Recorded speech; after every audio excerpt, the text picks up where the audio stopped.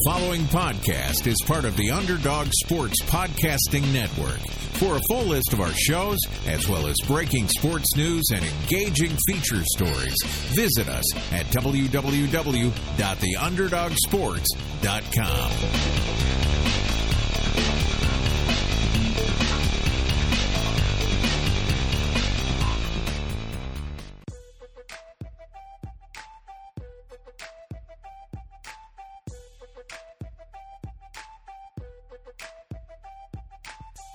Welcome to The Leftovers, brought to you by the Underdog Sports Network, with Josh Dunn, Anshu Khanna, and Dan Bauer.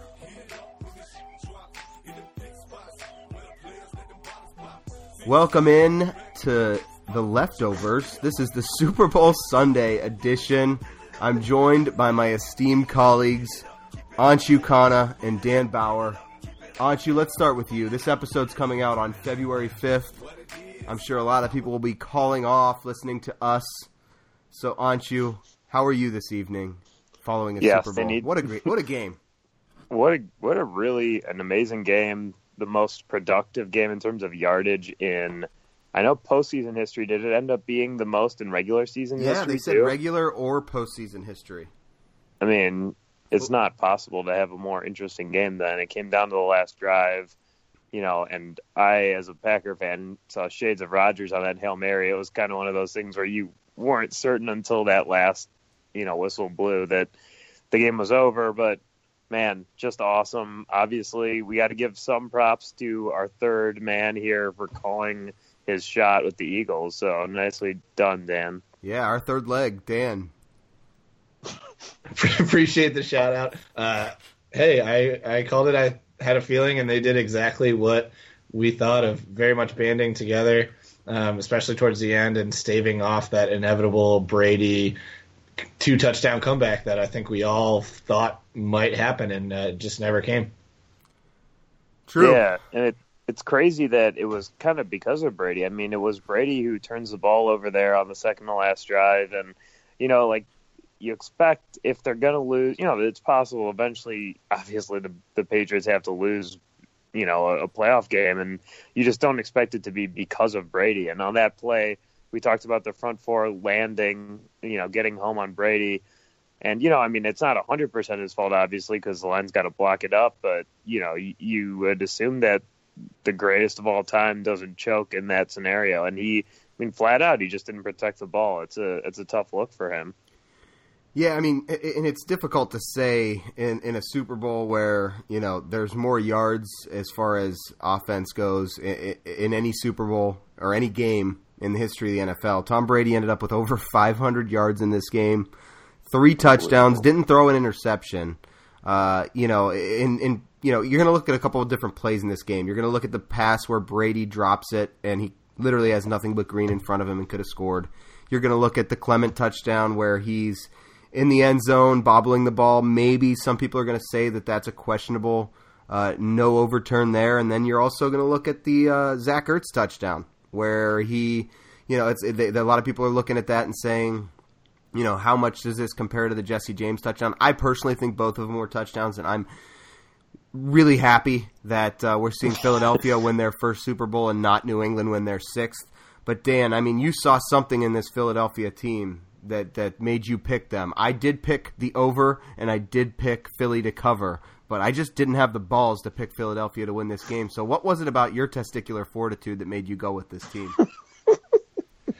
It's just a gut feeling that I had. We were betting against them the whole year, and they were a more resilient team, and, on some level it just looked like they wanted it more.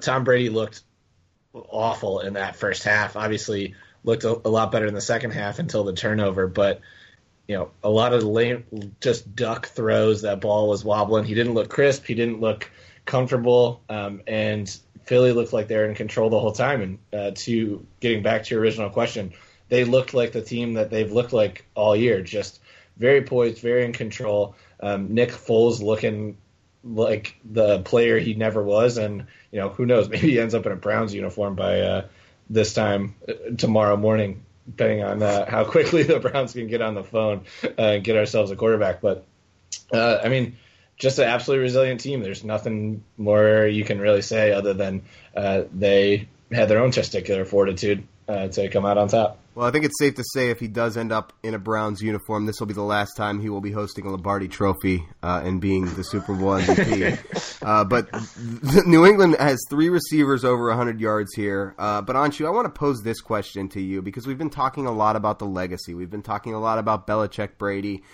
Brady's 40 years old. He's the MVP of the league this season. He has over 500 yards in the Super Bowl, 3 touchdowns, no interceptions, has 3 receivers over 100 yards. How much of a future does this legacy have, or have we gotten to the end of the red carpet? Honestly, I can see one more year out of Brady when I see him play. I think that, the thing I take away most isn't, the production is amazing, obviously, and he loses his top deep threat in Brandon Cooks early, which I thought he was going to have a huge game against the secondary, the Philly secondary, which has been, maligned by the deep ball. And is they he alive, still by did, the way? Even with the back. Yeah, he got lit up. Looked bad.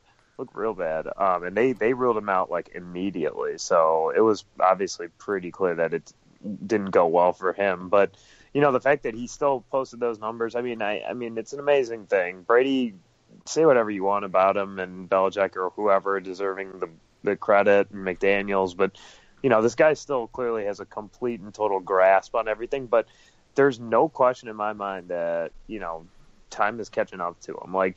The fact that at the end of the first half, I thought, he can't get the ball to the end zone there from midfield, which literally I think, 25 or 30 quarterbacks are able to do that. And you definitely expect Brady to. And instead they kind of dump it off and they rack up 28, 30 yards on that really weird little, out pattern. To me, I think that was the most noticeable thing about this, and I agree with you. I don't know where you stand on it. I assume that it's sort of a loaded question, and I think that there's maybe one more year of a Brady at a Super Bowl level until he needs to get carried to it the way, Peyton Manning did by that Broncos defense, which is still amazing in your early 40s, but I just don't think he can carry an entire franchise on his back after next year. Yeah, for me, it's obvious when Brady has a little bit of pressure on him and, he doesn't have as much time in the pocket to throw. He's not even a shadow of the quarterback he can be when he has time. And I think you started to see that in the second half because when you look at the first half of this game, Philadelphia wasn't bringing much pressure at all. They weren't blitzing very much at all. Jim Schwartz was calling very conservative packages on the defensive side of the ball. And basically, Philadelphia was daring him to do what he ended up doing, and they couldn't stop him when he was doing it. But in the second half, they started to, especially in the fourth quarter, they started to bring some delayed pressure on Brady. And when he had that delayed pressure in his face, he started to force some throws. And I think that's kind of what made the difference toward the end of this game. I think a lot of people were bracing themselves for another Brady-esque comeback. But we didn't get it, and that last drive of the game, it was kind of telling, and I think Brady's age did show a little bit on that last drive. Even on that last play where he steps up in the pocket to throw that Hail Mary, I think you mentioned this, Anshu. It's he gets the ball barely to the very front of the end zone, and it was ridiculous how close it was to end up being a catch on the Patriots side because Philly kind of tips it up, and there's Gronk there a foot away from the ball, which would have made a lot of us sick, myself included. But you kind of switching things over though, and Dan, I think you alluded to what you saw out of Philadelphia. There's a lot that can be said for Nick Foles in this game, and really, he has one interception in this game, but it was on a pass that Alshon Jeffrey had in his hands and then tips it up to a New England receiver on a play that could have easily been a touchdown. Nick Foles ends up 28 of 43, 373 yards and 3 touchdowns in his own right.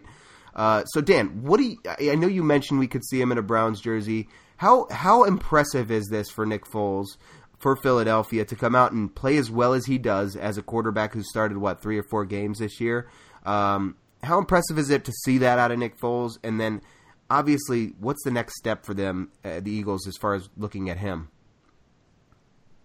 It's unbelievably impressive to come in for Carson Wentz. Essentially, most of your fan base at this point thinks your season's over. He comes in and goes and wins you a Super Bowl.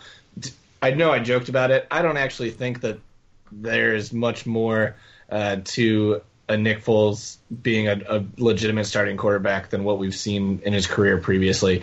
Again, I think this was one of those years that just everything happened to come together right for this team. The chemistry was there. The us against the world attitude was there. I don't think that Nick Foles can continue what he did. I mean, he looked obviously great today and has looked great the past couple games, but I think there's going to be a big regression towards the mean next year. So, I was actually talking to a couple friends tonight at the game of just kind of, hey, what would you give up in theory for Nick Foles?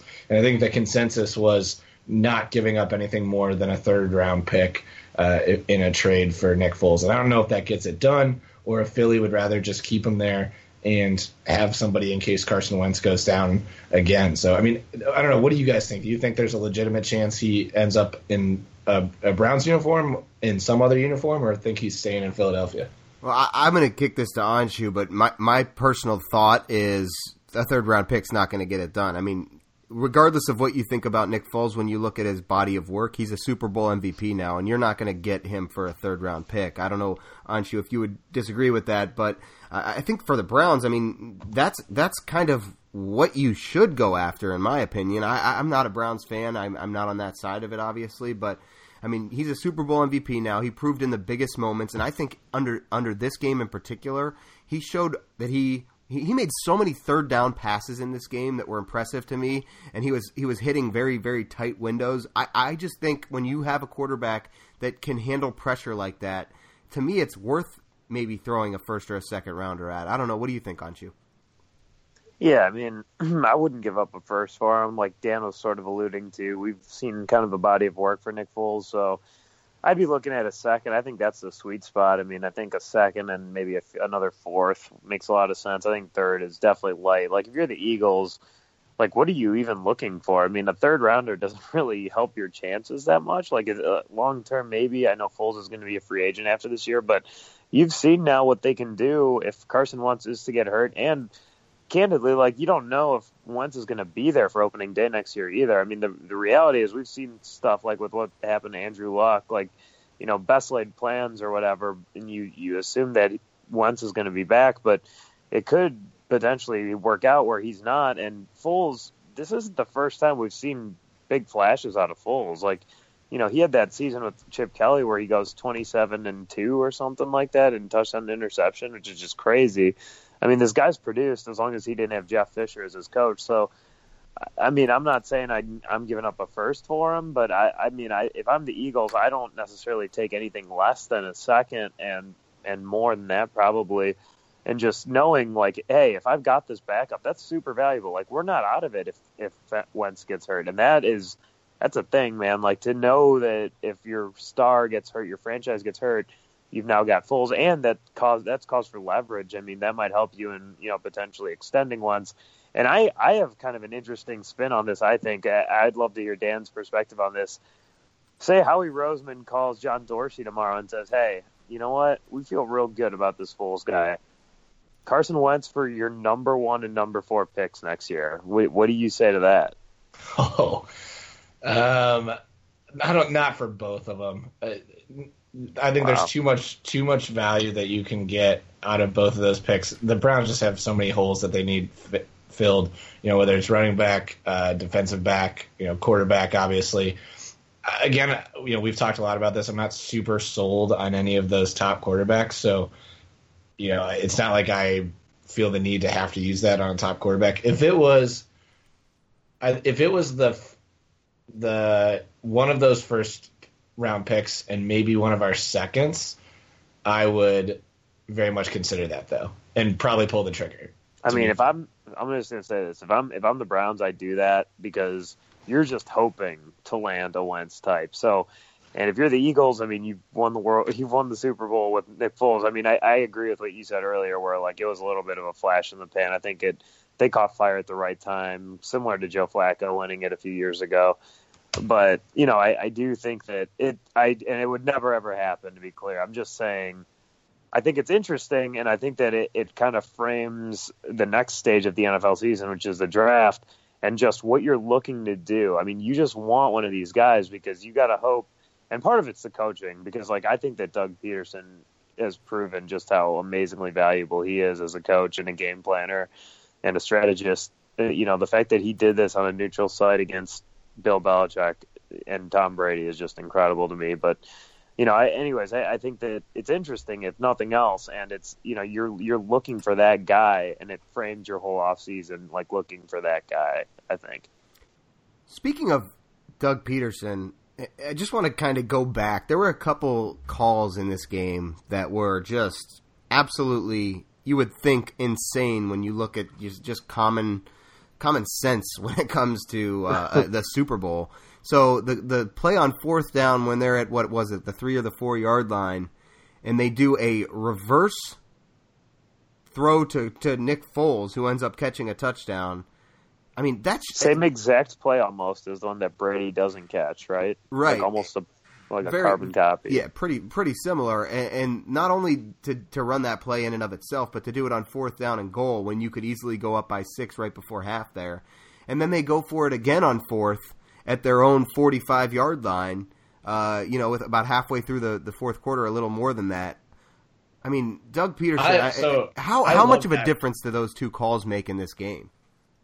I love the going for fourth at their 45. I actually said it as soon as the third down play ended. I said, if I'm him, I go for this here, because here's the thing: is you don't want to give. You're better off going for it and giving Tom Brady 40 yards to put it, as weird as it sounds, to put a touchdown on you, rather than giving him a full field. So, and then where he's just going to eat your clock for 6 minutes and the game's over and you don't even get a chance. So you'd rather give Tom Brady the ball if he's going to beat you, which we were all just waiting for that inevitable play from Tom Brady. You'd rather him take 2 minutes and get that touchdown from the 40 instead of running off the last 6 or 7 minutes of the clock. Game over. You don't even get the ball back. So I thought a good risk reward on that fourth down play. Yeah, I mean, obviously when it works, that's the kind of play calling that makes a coach a legend. And when it doesn't work, it makes that kind of a play call you a Marvin Lewis. So, Anshu, any thoughts on those two play calls?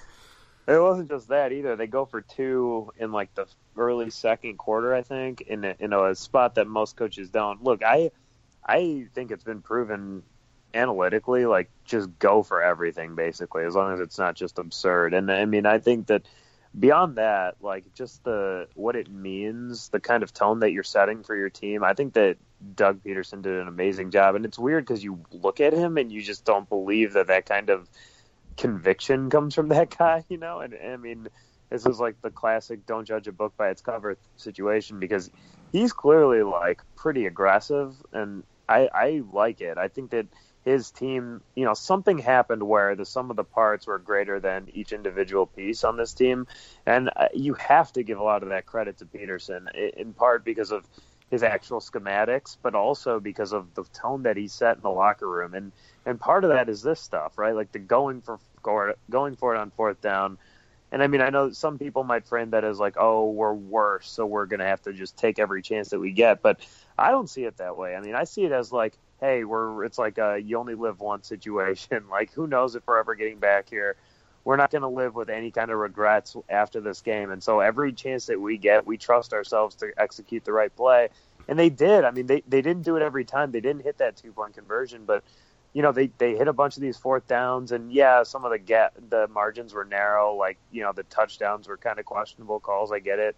I mean, I think they were both right, but either way, you put yourself in those spots and then you come out with the win. You had to get those, and he proved right. I think that he hit all the right notes for this team.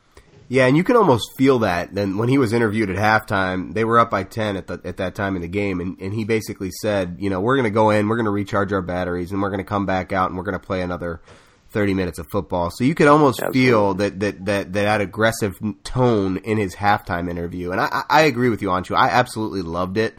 I hated it because I had the square that if they would have kicked the field goal in that second quarter, I would have gotten at least one square in the game. But aside from that, I mean, I love the aggressive nature of the play calling. I'm so sick of watching my team in particular never make the aggressive play calling, always playing conservative, and that's why you lose close games. And when you when you have the talent on that side of the football to be able to go out there, and you have enough confidence in a quarterback who's been there in the playoffs and really, started only a few games for your team, I think that the team kind of feeds on that, and they rally around that. And you kind of saw that with this Eagles team tonight. On the other side of the ball, I want to go back to New England. Dan, we want to put this in the microwave. There was a lot of talk after the game about, the futures of a lot of players, but one that was a little bit surprising. Reporter asked Rob Gronkowski after the game. He said that he had heard that he was contemplating retirement. Gronk responded by saying, "I don't know where you heard that, but I'm definitely going to go back and evaluate this." And I wanted to pose this to you, Dan. How much do you feel that is just him kind of giving himself some time to vent there and just going off the cuff there with the answer? And how much do you think this is really Rob Gronkowski thinking about retiring? So I want to put, what do you think, 60 seconds in the microwave and allow you to go in on your thoughts about this Gronk take. So in true Gronk form, I will say I think 69% of that is him just being salty after a loss. That's a heartbreaking game to lose. And I would say 31% of it is a legitimate concern. I mean, he's had a lot of injury problems, obviously that elbow and a myriad of other injuries that he's had to miss time with over the course of his career. So it'd be silly to say that there isn't part of him that probably doesn't want to take the abuse, doesn't want to keep getting injured, doesn't want to do all the rehab. He's got plenty of money.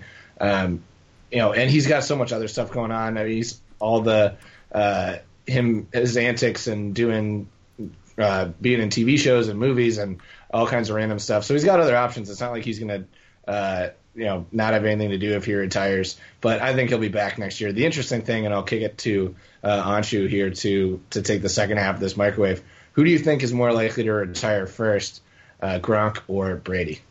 Ding! So we're going to have to not make it a microwave, but I do like this question. So, Anshu, I would love to hear your thoughts on that.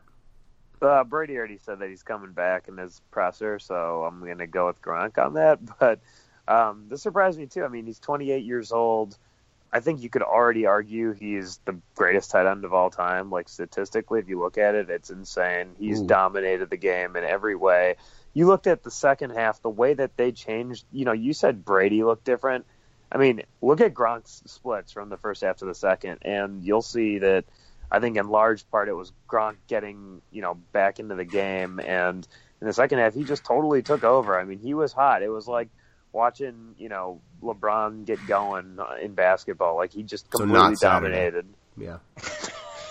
Hypothetically speaking. I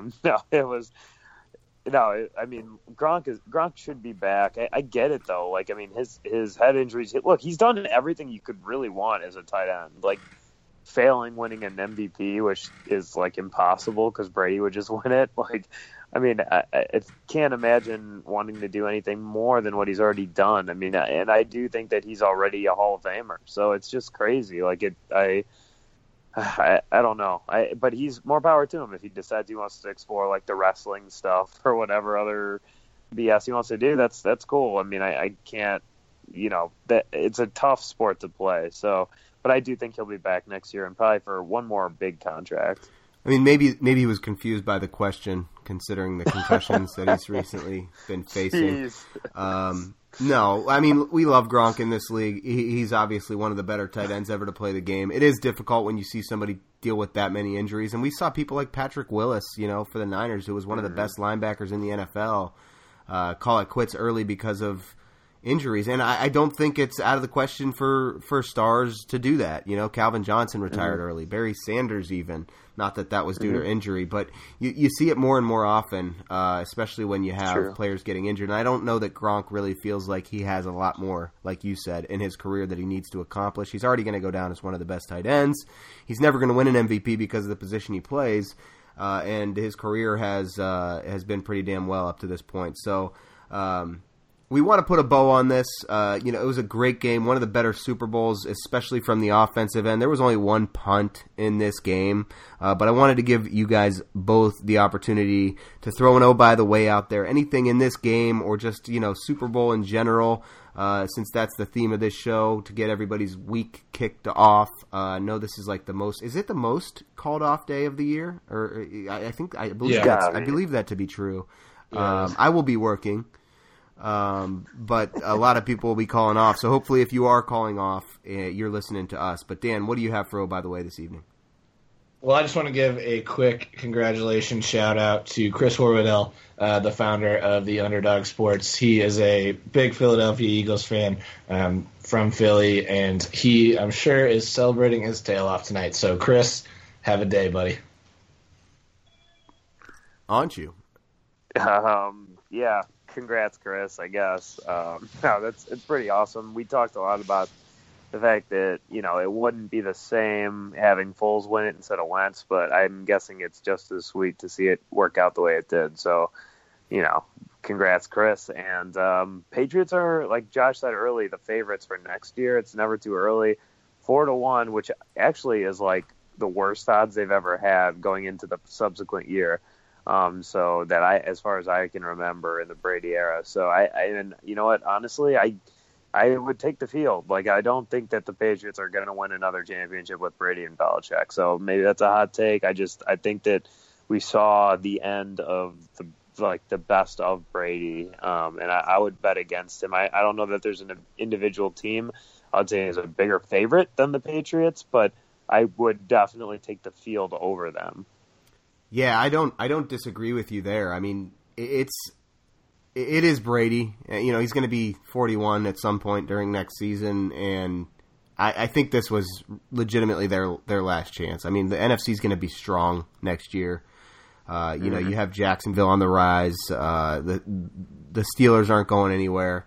The AFC is not going to be an easy cakewalk. I would agree. I would bet on the field, but it'll be interesting to see how long Brady plays for. But as far as my by the way, Jake Elliott, the kicker for Philadelphia, misses his first extra point. He made a field goal prior to that, but misses his first extra point and then goes on to hit a ice water in your veins type of kick from 46 yards to put the Eagles up by 8 and ultimately kind of seal the deal. This is a kicker that was drafted in the 5th round by the Cincinnati Bengals this year. So, Randy Bullock, I'm sure, will be a great replacement for years to come. But I love to see Jake Elliott have the success that he did in the Super Bowl, because I know another Bengal that was drafted in the last year is not going to see one anytime soon. So congrats, Jake Elliott, on your Super Bowl ring. You earned it, my friend. Any last thoughts looking at this Super Bowl from the two of you? It's been fun. It's been a good football season. I loved getting the leftovers started, and I loved watching this football season come to a close, and I'm glad it's over, to be quite honest. But any final thoughts from you guys? Yeah, I mean, I got one real quick. The fact is, in all the production that we saw today, it's hard not to remember. I mean, or people forget that Matt Patricia is going to be Detroit's head coach. Matt Patricia's defense just gave up like 600 yards to Nick Foles. So just keep that in mind. Detroit Lions fans, enjoy that. It's going to be a rough couple of years as Matt Stafford sunsets out of his career. And Josh McDaniels, really solid performance as the offensive coordinator there.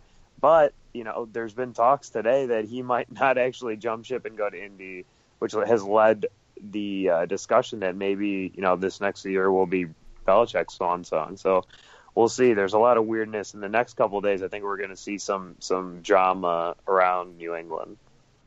Dan, any final thoughts?